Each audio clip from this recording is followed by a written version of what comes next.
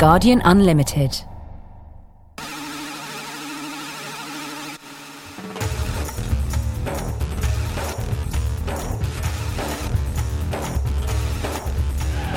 Assalamu alaikum and welcome to Islamophonic, the Muslim podcast from your caring, sharing Guardian. Very busy show this week because we're looking at two new reports. One claiming that young Muslims are increasingly in favour of Sharia law, and the other accusing us, Her Majesty's Press, of Islamophobia. How dare they? Accused fled London wearing burqa. Muslim majority schools pose security threat and should be closed. Muslim-only kitchen kit for jail. Can you spot the villain in the veil? Muslims refuse anti-MRSA Shocking gel. secrets of Sharia courts. Muslim-only pool outrage. Off with a veil at UK airports. Sharia law is spreading. So those are real headlines, but are we, the press, really that bad? I went to the University of East London to find out how Muslims there thought they were being portrayed by the press. Now, some of you griped about the Bhangra from Whitechapel in our first podcast. We didn't do it on purpose, honestly. It was just there playing in the background. This time there was a salsa stall in the corridor where I was doing my interviews. They aren't portrayed very well at all. At the moment, I find the portrayal is pretty negative. I'd like to give you an example. Whenever a terrorist attack happens or talk of extremism, who are the first people that I interview? If you notice how many times they've gone to Al-Muhajiruni representatives, people who obviously have a very extreme point of view of Islam, how they're given so much time on the screens. Just the hijab and the veil thing at the moment. The portrayal is the woman is oppressed, and it's shown as if, every single Muslim woman is veiled, and it's done because she doesn't want it. It's because a guy is doing it. What do we need to do? Make people more aware of our religion and show that it's a good thing and there are good sides to being a Muslim. I think that's probably going to be the only way, but how we're going to do it is another story. For me, as a Muslim, I believe that first and foremost it is the duty of Muslims themselves. If Muslims portray themselves in a better manner, we wouldn't have to worry about anything. I want to see women reading the news who are wearing a scarf. Why isn't that so, even on the Muslim channels? Why aren't there women wearing a scarf reading the news? Students and staff from the University of East London. Here with me in the studio is Arzu Murali from the Islamic Human Rights Commission, a co-author of a report on Islamophobia in the media.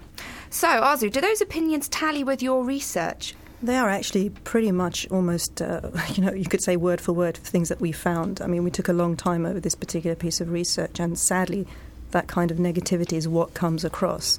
We asked them, why don't you complain? You ask people, what should we do? Why don't you pick up the phone and just try and, sort things out? And people are getting to the point of saying, well, nobody listens. Why bother anymore?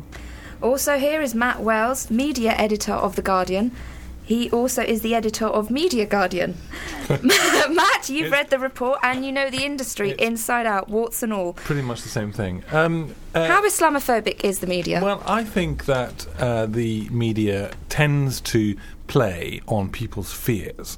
It's done this down the ages, in the whole history of the press. That's what the media, that's how you sell papers, basically. It's to a greater or lesser extent, so the popular press tends to play on people's fears more, and people, the more serious press, like The Guardian, tends to play on people's fears a little bit, not quite so much as maybe the Daily Mail. But, and I think it's undoubtedly true that the whole kind of the story of the moment is terrorism and difference and integration or non-integration, and how the majority of people in Britain are going to get on with new emerging minorities. And that is a kind of narrative of the moment. So the question is, are we getting the narrative right? And I think undoubtedly we're not, obviously, because of the way that your correspondence and this report have come out. But I'm not defending that, but to understand it, that's what you have to see. It's to do with kind of quite deep-seated and also commercial concerns, I think. And is it right? No, it's not. But does it sell papers? Yes, it does. Yeah. That's pretty depressing. Yeah. But also, Arzu, it's not just the newspapers who are at fault here. You also cited examples of film and television programmes that had negative portrayals of Muslims. I mean, really, you've encompassed everyone from Aladdin to Indiana Jones. I mean, aren't you worried about trivialising Islamophobia? No, on the contrary. I think what we were looking at and sort of setting in the context of people's responses was actually looking at, the prevailing culture. There is a sort of a problem with representation. I think Matt's right. It's not like it's something new just for Muslims, but the problem is this is where it's being highlighted at the moment. Something that this report actually picks up on is the fact that off of the back of this type of Islamophobia, you will get actually other prejudices creeping back in, and I think we've seen that in recent weeks, particularly in certain discourses. But going back to the meat of the report, unfortunately, these are things that have been running for sort of decades, and that was something else that's been lost. We're talking about the here and now, and the issue is terrorism. What was it when Aladdin was out? What was going on when Raiders of the Lost Ark was about? We looked at literature that's going back even longer back than that, and the whole idea of the Oriental. So, we have to really start tackling these things at a structural level. Matt? I wondered whether it was... whether you in your report, whether you found that things before the kind of 9/11 and the whole terrorism thing became an issue, whether things had shown signs of actually getting better and then had been suddenly set back again. Mm-hmm. Did you find that at all? It's very difficult to kind of do that kind of comprehensive overview. What we saw in film was actually the idea of the kind of crazy terrorist actually picking up in the mid-90s. And, I mean, we highlighted a few, like, executive decisions. So before even... Exactly, and even The Siege, which sort of tried to set out a broadly liberal stall, but was actually in some ways more problematic. So, it was actually there 10-plus years ago, and... it's troubling, to say the least. OK, well, we'll come back to some possible solutions later. But perhaps Muslims don't always help themselves when it comes to representation. Lord Timbell, the advertising and public relations maestro, is an expert at getting your point across to the great and the good. He gave me a few tips on how Muslim organisations can do a better job at lobbying the government. The art of lobbying is to present your case, to present it well, to present it persuasively, but also to point out what it is you want. If you don't tell people what it is you want, how on earth can they deliver it to you? And therefore, if you are lobbying for a special interest group, the ability to get your argument across should be on the merit of your argument. Lobbying is about wanting to achieve something as opposed to whinging. And quite a lot of lobbying is all about whinging. It's all about going to people and saying, it's not fair, it's not fair. Actually, the most sensible way to lobby is say, here is a problem and here is my solution. What do you think about my solution? Debate the solutions. That's the constructive way to do it. So basically what you're saying is that the trick to successful lobbying is knowing what you want, knowing how to present it, and actually having an idea of how it could be achieved, and then going to somebody and saying... That is the most... In real professional lobbying is about showing parliamentarians how they can amend a bill to achieve what it is you want. And it is a technical process as well as being a political process. Very often there are amendments which people want to put forward, but they just can't be phrased properly to make them have their true strength in law. But from the lobbying point of view, it's all about presentation, about presenting a coherent argument, a consistent argument, and an argument rather than a whinge. What you should be doing is showing that there is a benefit in what you're proposing as opposed to a disbenefit. I mean, the greatest skill in the world in negotiation is to go to somebody and say, I want you to agree to this because it's beneficial to you, rather than I want you to agree to this because it's beneficial to me. Because they've got to justify it to other people. They need to show what the advantage is. That was Baron Bell of Belgravia with pointers on successful lobbying. He normally charges a fortune for that sort of advice, so I hope you are taking notes. Arzu, is it that Muslims don't actually know how to interact with journalists? I mean, they don't... From my experience as a reporter on the job, the Muslims I speak to don't read the papers or don't understand the differences between a paper like the Mail and the Guardian. I'm not sure all Muslims are quite in that category, but I think, obviously, if you like, media skills is part of the issue, but I think there has to be education on both sides, I think. Definitely, but I mean, at the end of the day, when you're talking about minorities, you're generally talking about muted voices, and it's not just enough to kind of, if you like, add them into the mixture and stir. It is about facilitating, understanding of what it's all about for them to just change the way they talk and then start saying, well, please don't change this because it helps me. It's going to help you. I mean, I'd much rather that the normative point actually stood, and it was that, well, please change this because it doesn't just benefit me, it benefits everybody. So let's talk about practical solutions. What can the media do, Matt, and what can Muslims do rather than just picking up a phone and writing a letter? Well, I mean, I think that undoubtedly the media has to reflect more the the people who they report on, because that just will make for better reporting. And I'm going to have to mention this, because if we don't mention it, then we'll get letters, emails from people complaining. We have at The Guardian made attempts to increase the number of people from ethnic minorities, and it ended in a bit of disaster and failure when we recruited somebody who turned out to be from Hizb ut-Tahrir, and then we dealt with that really badly and got a lot of criticism for it. And so it's like but I think we have to get over those kinds of don't let that put us off, and we have to just go back again. And I think I'm not talking about positive discrimination, that would be ridiculous, but actively seek out to say that it's a really good career choice. It's a really fun choice. job. I love my job. We all love our jobs, and it's really interesting. and try and encourage people. Go out and find people, and the BBC has managed to do it. Yeah, it has lots of schemes. And whether it's a scheme or just a change in kind of mindset among people that we recruit from. And it's true that at The Guardian, over the past few years, we have started being much more open about our recruitment processes, and everyone should do that more. I don't know what you think. I think, you see, there's a lot of things Muslims can do, and yes, there are a lot of stupid Muslims out there saying bad things, and we give a bad image, but that's life, and the thing there's is... There's stupid white people and Christians as well, and so on and so forth, but the thing is we don't kind of just judge the whole world by that, and I think it's, Muslims can apply to these schemes, but it is ultimately about a sea change in media culture, and that's not something that Muslims can push. That has to be driven internally. OK, thank you very much. For the people who listened to our inaugural podcast, you'll have heard me giving you a fatwa on removing eyebrow hair. You're not supposed to do it. However, I ignored the fatwa and had my eyebrows done anyway. But the beautician did a really bad job, and now I've got 2 wonky arches on my face instead of the bushy beasts that were there before. Here's this week's Fatwa Focus. Is it permissible to shake hands with a member of the opposite sex? When swimming in a ladies-only environment, is it permissible for a woman to wear a bathing suit if the other women are Muslim? What if the other women are non-Muslim? Is it permissible to listen to music? It is not permissible to shake hands with a member of the opposite sex.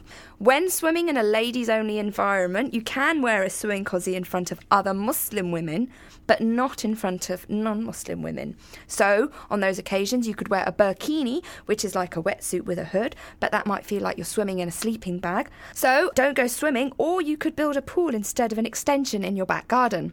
It is haram to listen to music intentionally, but music's a tricky one because certain sorts of music are okay.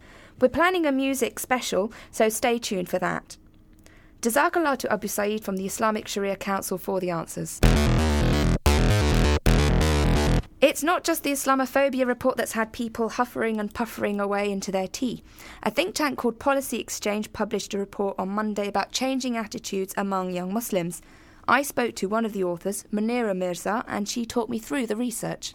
We did a survey of 1,000 Muslims and interviews with about 40 Muslims, and we found that amongst younger Muslims there tends to be a stronger identification with their religion and stronger or more conservative, culturally conservative views about things like Sharia law. So, for instance, 37% of 16 to 24-year-olds said that they would prefer to live under Sharia, compared to about 17% of over 55-year-olds.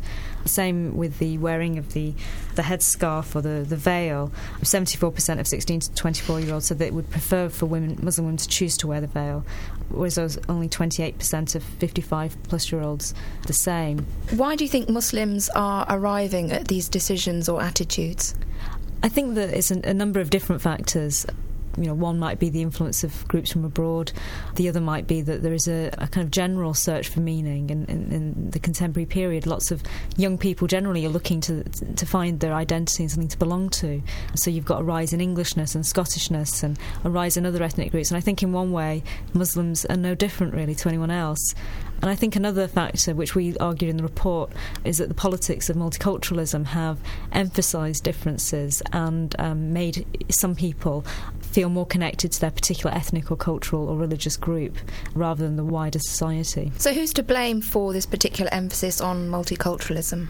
I don't think anyone's done it consciously. I think it's happened over the past 10 to 15 years, partly as a way of trying to make people feel included. The authorities, in trying to engage with ethnic minorities, have have actually reinforced their sense of difference and their exclusion. Do you also think that younger Muslims are rejecting British society because it doesn't offer them anything? Younger Muslims are like young people, and young people are increasingly feeling detached from Britishness and from British society and from the West more generally. There is a sense in which British society doesn't seem to stand for much, or at least that's the appearance, that there don't seem to be any strong values that are confidently held. And I think the reaction to that is the expression of this kind of new identity. Well, that pretty much ties in with what the UEL students were saying to me yesterday. There was one student in particular called Nasser who said that younger Muslims wanted Sharia law as a guide. Most of the Muslims that I've come across, the younger generation, are more practicing than their parents. And Islam, it means humanity, it means peace. And I believe that that's what the younger Muslims are aiming towards, being compassionate human beings. And Sharia law is an important part of Islam. Sharia law is a deterrent, and it's there to govern your life. So when the younger generation say that we want it in our lives, all they want is the deterrent to be there so that they don't do it. So that was Nasser from the University of East London. Munira, what are the implications for this trend? I don't think that large numbers of young Muslims are going to become terrorists, and I don't think they're going to be a security threat in any way. I think that they express a more profound cultural malaise and a sense amongst young people generally that, we're looking for something, we want to be inspired by something, we want something to believe in. And that, I think, is potentially a positive thing. I think it raises a question then for us as a society about how we channel that. Hopefully the implications for the report and the findings is to broaden the discussion and to really to think about Muslims not as an alien race but as human beings and people who are struggling with some of the same problems that everyone else is. So let's not treat them as different, let's engage with them as citizens. That was Munira Mirza from the Policy Exchange think tank. Still with me in the studio is Arzu Murali from the Islamic Human Rights Commission. She hasn't walked out yet. Arzu, what did you think of that? I had a look through the report, and two things actually disturbed me about it. One was that it was very polemical, and in that polemicism was sort of that took the basis that difference is negative per se, and so all these things have been highlighted, whether Muslims wanted Sharia law or whatever. It was just universally bad, if it wasn't sort of fitting a kind of what Samuel Huntington says is the right way of living in the West. Right. It was a bit off key. And to support this, certain authors that people I even know, like Anthony McRoy, who's written a fantastic book, From Rushdie to 7/7, Radical Islam in the UK and so on, was sort of quoted in a way that suggested that maybe they agreed with things like this when they didn't. I mean, Olivia Roy, Humayun Ansari, that kind of distressed me a bit. It was a bit off message, if you like. That was me trying to be polite. But, secondly, there was something buried in there which for me is kind of concerned me in the last few weeks particularly, and that was that there was a huge criticism of the Macpherson definition of racism, the perception of racism. Now, it's the thing at the moment to have a go at Muslims and what kind of, the Muslim problem. Macpherson was looking at, racism as highlighted by the murder of Stephen Lawrence and its inquiry. And if, as this report says, it doesn't matter how nice he was and, Macpherson was very high-minded, but it's actually contributed to racial tension, I think we're in a scary position. We're basically trying to undo what was a seismic shift for the better in this country. Right, OK. Thank you very much, Arzu Murali. Declan Walsh, our correspondent for Pakistan and Afghanistan, has taken time out from chasing Taliban fighters to give us a press digest. Declan, where are you and what's caught your eye? Well, I'm in Islamabad and we're just coming to the end of a very long weekend where the press coverage has been entirely dominated by the issue of Muharram. As you know, we've reached the end of the 10-day period of mourning that most Shias participate in, and it's been a particularly fraught time here in Pakistan because there's been an enormous amount of suicide attacks, particularly in Frontier Province, but also one here in Islamabad, in the capital. So all the coverage really has been focused on the huge security around the country, snipers on roofs, intelligence people chasing leads on possible attacks, a huge army and police presence on the streets. It's all really, a sign of quite worrying times here in Pakistan. So in Pakistan, the stories have been all about the violent suicide attacks that have taken place over the last few days. But of course, over the last few weeks, the whole of the subcontinent has been obsessed almost with the goings-on in the celebrity Big Brother house. There's been intermittent reports about Shilpa Shetty, of course, and there's pictures in all the papers yesterday. I don't think it's quite caught fire here the way that it's caught fire in Britain, of course, but people here certainly are interested.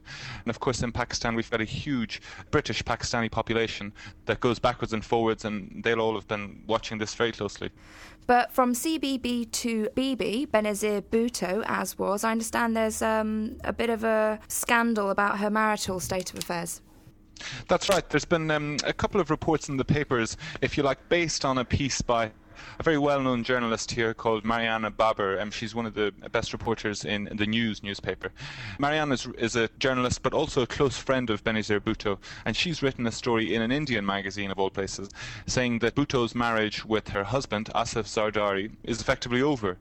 She's saying that Benazir, or Bibi as she's known here, is in Dubai with her children, and Zardari is in New York with his dogs. They say that the last time Benazir went to New York, she stayed with a friend instead of staying with her husband, apparently, according to her, because her friend had a bigger apartment.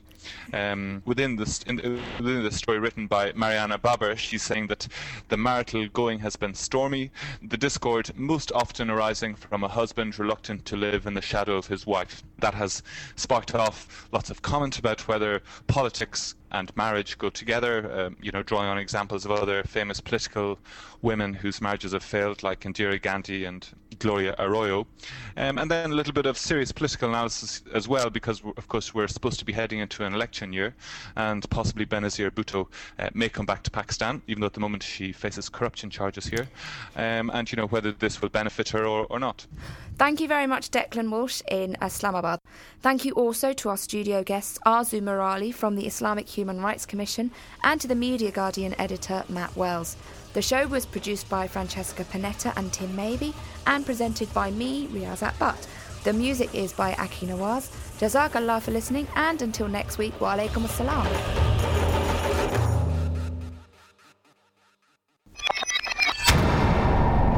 Guardian Unlimited.